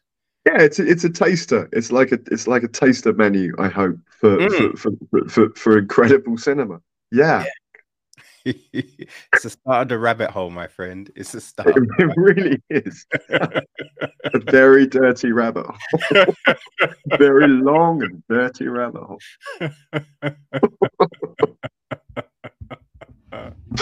Oh, this with is two-headed rabbits. Yeah, this has been great, man. I've got a Werner Holzworth, not Werner Holz, you know, a documentary screening I have to pop off to in a second. But what are you seeing? It's a new documentary that's coming out on Friday. About is this Radical Dreamer? Yes. Yeah. Showing at the BFI today. It's called Radical Dreamer, isn't it? Yes. I think it is. Yeah. No, it's fun. Yeah. Again, it's one of those kind of things. Given that it's Herzog, who really deserves, like we do, frankly, a kind of 12-hour mini-series, you know, mini-part series. But yeah, it's a good taster. It's a good tasting menu of Herzog. Yeah. Yeah, no, I'm looking forward to it. But this has been great, man. I really appreciate you and Jane giving me your time, because thank you. No, this has been fantastic. As I say, our best, our favorite encounters are on podcasts, because you really can enlarge the argument. We're not tied to particular, you know, a rigid kind of time scale and answering the same questions. And you know, I mean, we welcome all press. It's lovely. But with podcasts, it really is something special, and this has been particularly special. So I really, really thank you for some really great questions. No worries, man. I always I'm fascinated to hear the stuff myself. So I'm just asking things that are fascinating me, right? Because I don't, you know, I guess finding out what your favorite color or your favorite meal could be interesting, but really, you know, what I mean, it doesn't really mean much. One thing I'm curious about is the next thing, right? That creating this into this bigger project. Would you break it down by year? So a volume a year, or is it just going to be a large volume? Thematically. So it will literally be like sex, drugs, rock and roll, but it would kind of have a chronology, you know, we would impose a kind of chronology on it. Absolutely. Right. But yeah, it would be kind of impossible to do it otherwise, because it would be so, I mean, my goodness, I mean, I'm a pro editor, but this, and you know, we may never get it published. As I say, I hope if people are listening in 20, you know, in 3000, the year 3000, you know, this book is digitized into people's brains somehow. But it is a massive editing job, and it's going to take quite a long time. And at the moment, because we're still on the kind of press tour, we haven't had a single second to do anything. You know, my house is a tip. It's absolute. Oh my goodness me! I wouldn't invite anyone around. It's absolute tip. I'm eating rubbish. I'm just eating crisps and chocolate on the move. I understand now why a lot of performers are a bit overweight, because when you're on the move doing all this, you're just grabbing rubbish. You know, we're kind of exhausted in a really brilliant way. We've just been running on fumes and adrenaline since last July, when we had our world premiere in Bologna. Just been going to endless film festivals and events and Q&As, and because we say yes to everybody, because we love everybody. You know, why wouldn't we? And you know, people that don't. So that's really sad. That's really sad. You know, I think, you know, we say yes to everyone because it's important to get the message out there. You know, someone said, another filmmaker said to us the other day, you know, me being nearly 54 and Jane being nearly 60, like, where are you getting the stamina from all this? This is like what are you doing? You must be wrecked. And we were like, but why wouldn't you? It's brilliant. You know, it's the adrenaline is keeping us on the move. You know, and also it helps that we're we're dragging around this incredibly anarchic, upbeat film that we get a lovely feedback loop from the audience with, because they're enjoying it so much. So it really pumps us up and keeps us up, keeps us our old bones young. The passion is clear, right? The passion resonates in the conversation and resonates in the documentary. So you've done a tremendous job, man. Oh man, thank you so much. Thank you so much. It's been such at the stroke of midnight, New Year's Eve, I was around my friends. I was in this house, actually. I'm cat sitting right now. My house is not half as lovely as this one that you can see behind you. And at sort of New Year's Eve, I just started weeping. I think, oh my God, it was so hard. Because it is, who knew, right? That filmmaking was incredibly difficult. Who knew? My Lord. I've written books before, and that was far easier, even though book writing is very hard too. But this, oh my Lord, it's as Jane says, it's like putting together a 3,000-piece jigsaw puzzle, but there's no picture on the front of the box. It's all sky. It's all blue pieces. yeah. Exactly that. So, but luckily, it's also a very collaborative experience. This is why I'm slightly sort of sniffy about the auteur theory. I just think, no. Everyone's chipping in, everyone's helping to make that movie, and it's been such an amazing collaborative experience, particularly with our editors. Ed Mills, who's absolute trooper, just editing this, when he can, and our producer editor Andy Stark, who's just legendary, who's Ben Wheatley and Peter Strickland's producer, who, as Jane says, is more of a kind of frustrated sort of editor, really, who's just had such a creative input in this and regularly led us out of the tangled woods when we'd gotten lost. And yeah, just the amazing people we've worked with, and to have, my Lord, Barry Adamson as your soundtrack man for your debut movie. That's just like, what a mad dream am I living in, Well, I think it's great that you're acknowledging that, because a lot of people, be like, yes, I did this. And you don't mention any of the people that helped in the process. So, oh God, I mean, and a special shout out also to the graduates of the NFTS school, who film school, who helped us as well. Who were the sound people and the runners and what have you. I mean, really brilliant people who will go on to have hopefully brilliant careers. Yeah, it's just been a real trip. I mean, as I say, we're just a couple of writers and journalists. We're not filmmakers. I suppose technically we are now, but we don't come from this world. Even though, I mean, Jane has worked in the film business and distribution, exhibition, and what have you for decades, literally decades. I was at least a film writer for about 20 years. I can never be a film critic again after this experience. Like I'm cured of that. Cured of criticism. Never again. I absolutely swear I mean that.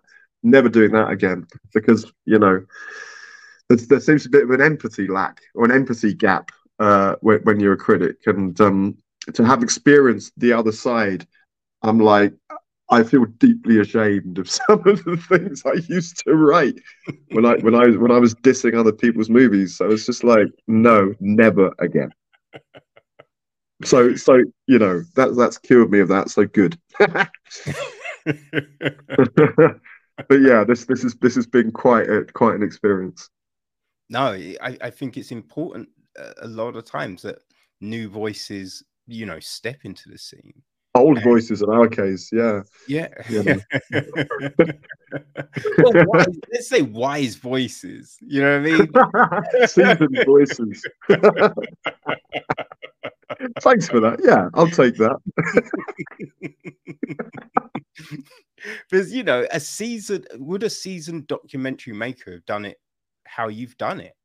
Right? Probably not. Oh, that's a really good. You know what? That's a really, really good question. Probably not, because I mean, we have the kind of we have the sort of enthusiasm of the amateurs, of debutante filmmakers, and also again we have that kind of kitchen sink attitude, which is we may never get another chance. I mean, it's so difficult to get funding.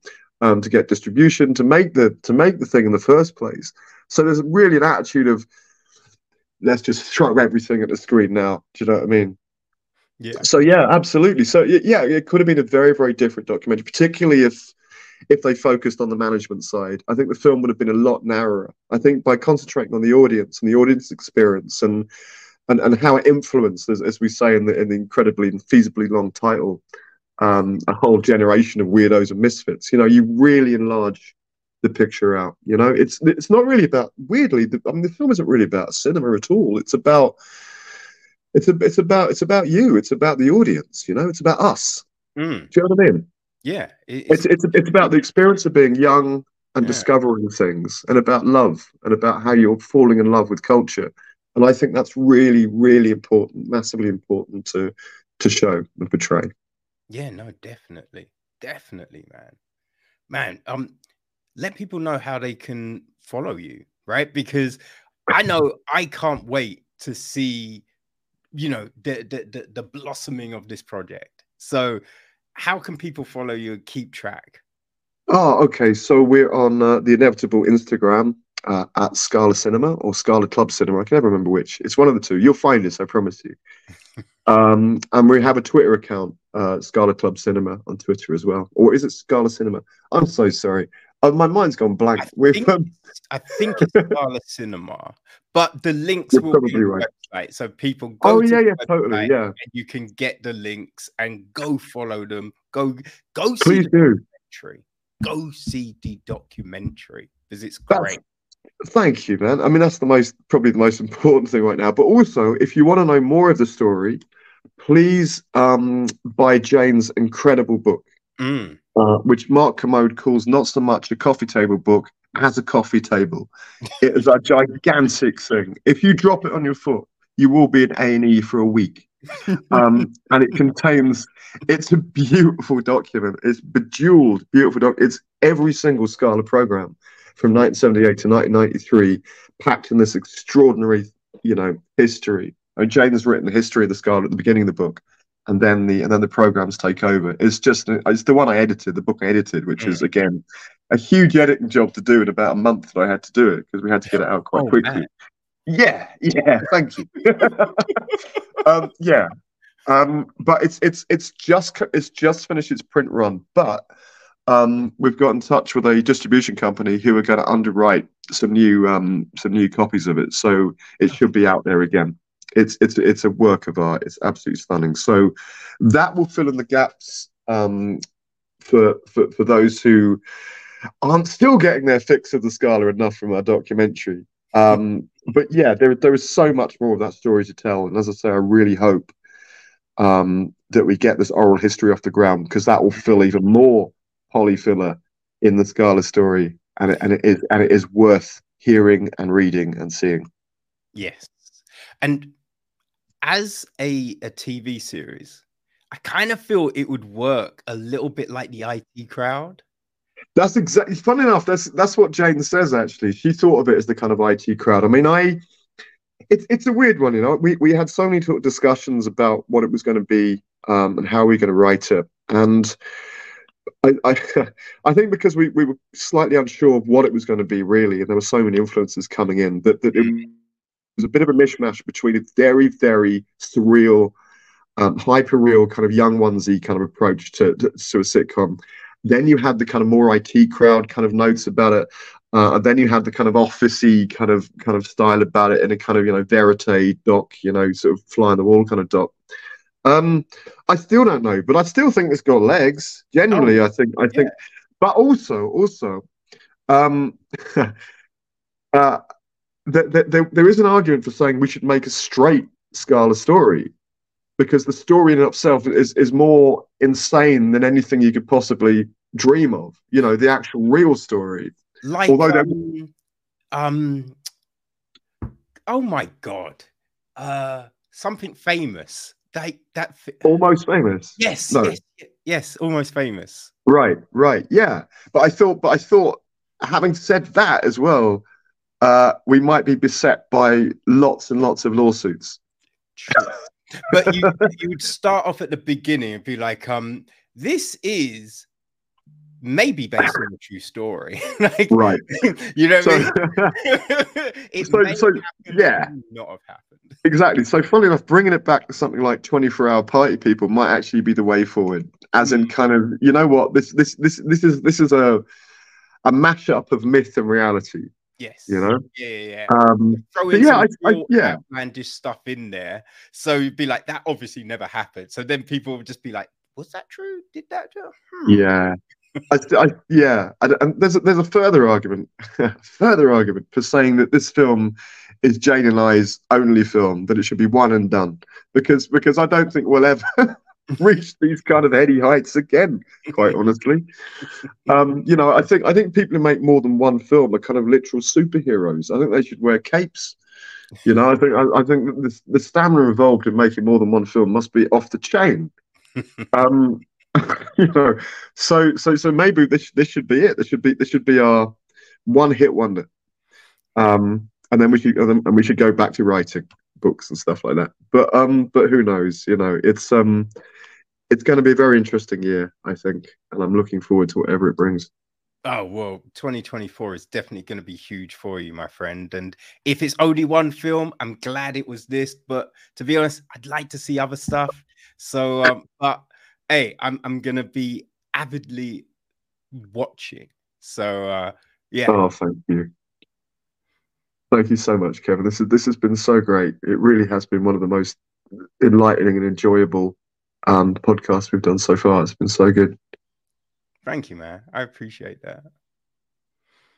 All right. Well, I hope the rest of your day goes swimmingly, and all of these things happen, because I'm just so looking forward to seeing it all, and definitely checking out the Blu-ray. I'm hopefully my Blu-ray player, I will get it fixed before this goes out, and so then I put out my views on the audio description and all of that aspect of it as well.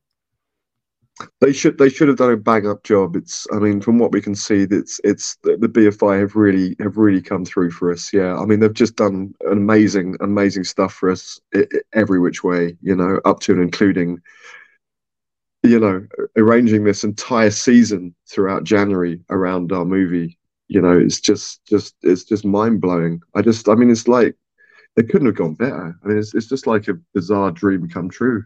You know, to go. We are absolutely the exemplar of the little engine that could. That no one wants to pick us up when we were first touting this round, and then we got picked up at the end of the day by, you know, the highest film authority in the land. You know, It's just like, wow. You know, it's also going to be on Channel 4, so Film 4, in December. Right. We showed a test screening to the BFI. And they snapped it up on the basis of a single test screening, which is kind of miraculous. And then a week later, we dragged it along to Channel 4, and they snapped it up on the basis of that single test screening. I think it helped having Edgar Wright in the audience laughing like a hyena at it. I think that pushed it over the line. But there's a weird irony in the fact that Channel 4 bought out the original Scala building, the original Scala cinema, in 1981, which is why it had to move to King's Cross. And also the fact that Film 4's sort of programming legacy, if you like, was very, very much influenced by the Scala. And now we've kind of come full circle. And Film 4 snapped us up, and we're going to be showing on Film 4 at the end of the year. So yeah, that feels like magic in the best kind of poetic sense, you know? Oh, Matt, what a way to start and end the year. That's incredible. That's incredible. Yeah, it's lovely. It's lovely. Oh, tremendous, man. Man, that's great. And what's happening with you? What's happening with you right now? What's in the future? Are you doing more podcasts, or what else are you doing? What else are you up to? Yeah, you know, it's just the podcast is just growing. So it's just, you know, doing more of this, having more conversations, which is great. Oh, brilliant. You know, I don't know. Sometimes you talk to people and things look like they're happening, but then they don't. But there's things that might be going down. So I'm just pushing it. But it's just, just growing this, man. Just making it, you know. That's brilliant. what are you most looking forward to this year? Phew. I don't know. Like, yeah, there's just a lot, really. I think once I get this exactly where I want it to be, and I start really pushing it out there, that will be great. So I'm looking forward to doing that. Yeah, then yeah. there's you know, some big films I'm looking forward to checking out, film festivals, you know, which are always great. And you know, it's just that, and then just organizing a wedding. So there's a lot. Wow. There's a lot. Whose wedding? Is this your wedding or something? Yeah. So this is your own wedding. Yeah. Oh man, congratulations. Thanks, man. When is this? It all depends on work.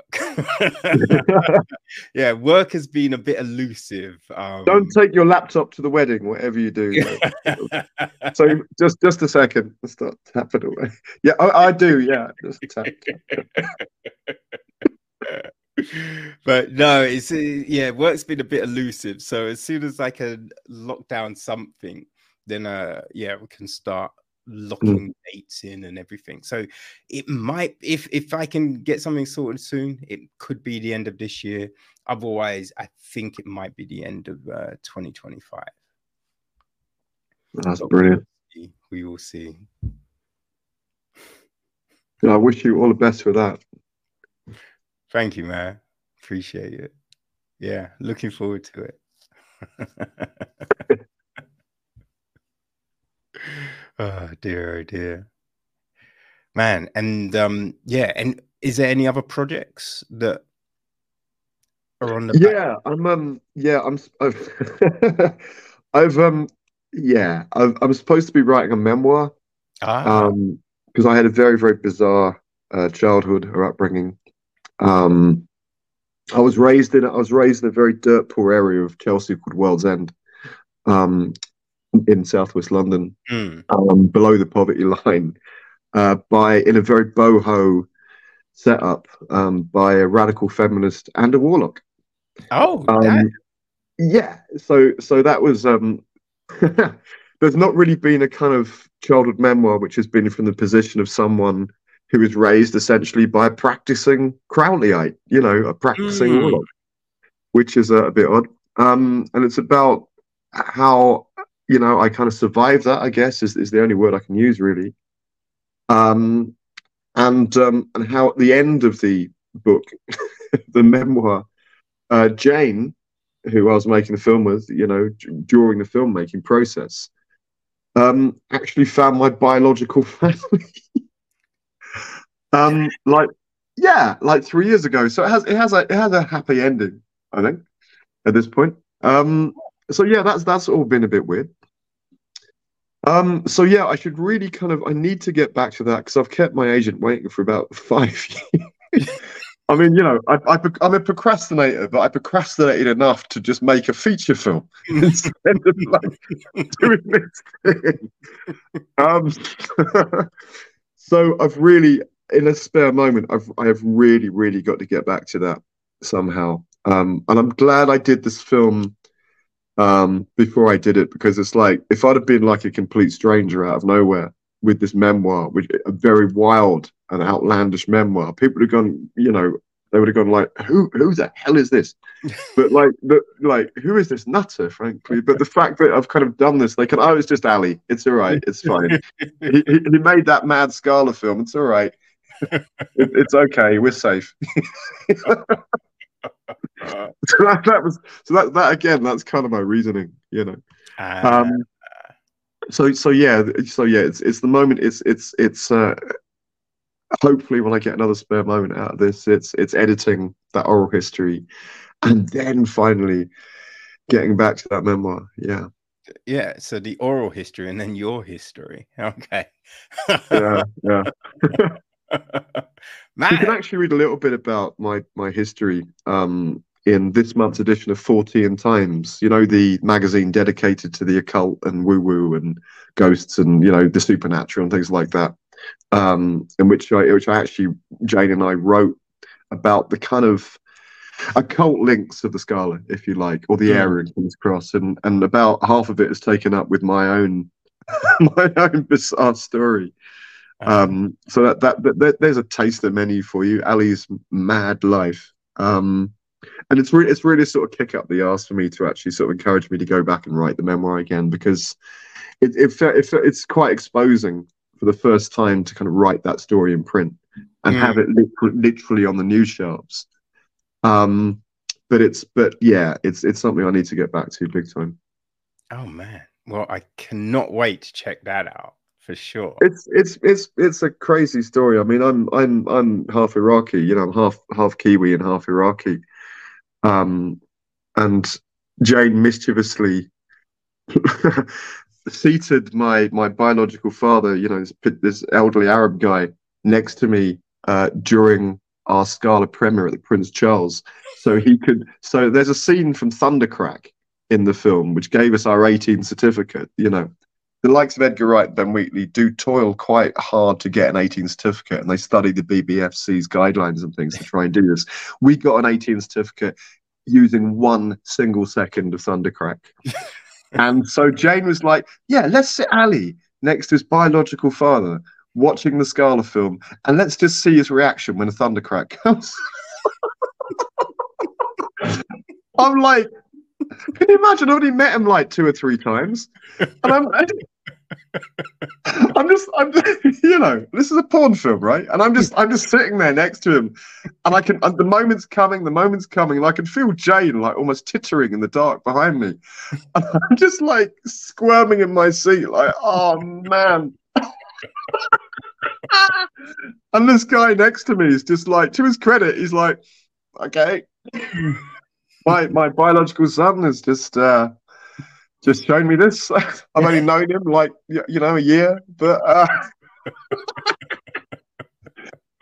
yeah, that was quite a moment. Thanks, Jane.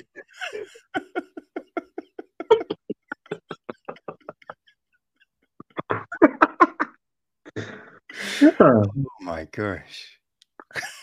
Yeah, that'll go in the memoir. Why not? Yeah, that's right. Oh boy. Yeah. I mean, seriously, like to see something like that, you know, with your actual, you know, if you're you know, sort of grown up as a kid, you know, when you'd see things like that on television, when your parents were in the room, you'd be like leaving the room and blushing. Yeah. But to literally sort of sit there in the room with your actual biological father, who you've only known for like 5 minutes, and sort of seeing that that's a yeah. That was a memorable day. I can only imagine.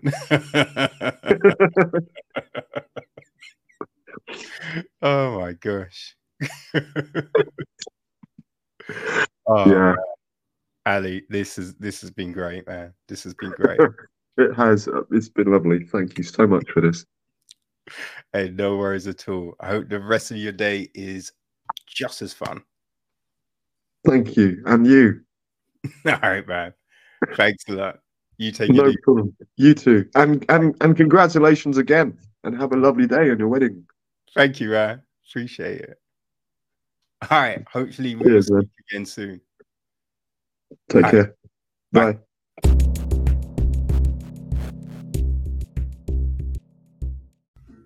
So there we go, people. Listen, when I say it's a great conversation, I'm not ever gonna lie to you, people. How great was Ali and Jane, right? Oh my days. Now, definitely go follow them, because you want to know when the new project drops. It just sounds fascinating, right? A further exploration of what the Scala was. Come on now, it's gonna be great. Go check out Jane's book as well, right? But people, mark it down. So Monday the 22nd of January is when Scala will be available on Blu-ray, also the BFI player. So if you've got a subscription to that, you'll be able to watch it there, people. You know what I mean? Scala is still in the cinema. So if you want it on the big screen, you can go check it out there. And until the end of the month, right, the BFI is running a season of Scala's greatest hits called Scala Sex, Drugs, and Rock and Roll Cinema. You know what I mean? It's playing at the South Bank, BFI South Bank. So, yeah, some of the titles will be on the BFI player as well. So you can go there to check it out, right? So on the website, we're going to have links, right, to be able to follow everyone, to be able to buy Jane's book, be able to book tickets, all that jazz. So make sure you go there and go see the doc, man. It was great. It was great, right? So there we go. Thanks to Jane. Thanks to Ali. People, thank you for checking this out. Go subscribe to the YouTube. Show some love. And we'll see you next week for another episode of Echo Chamber.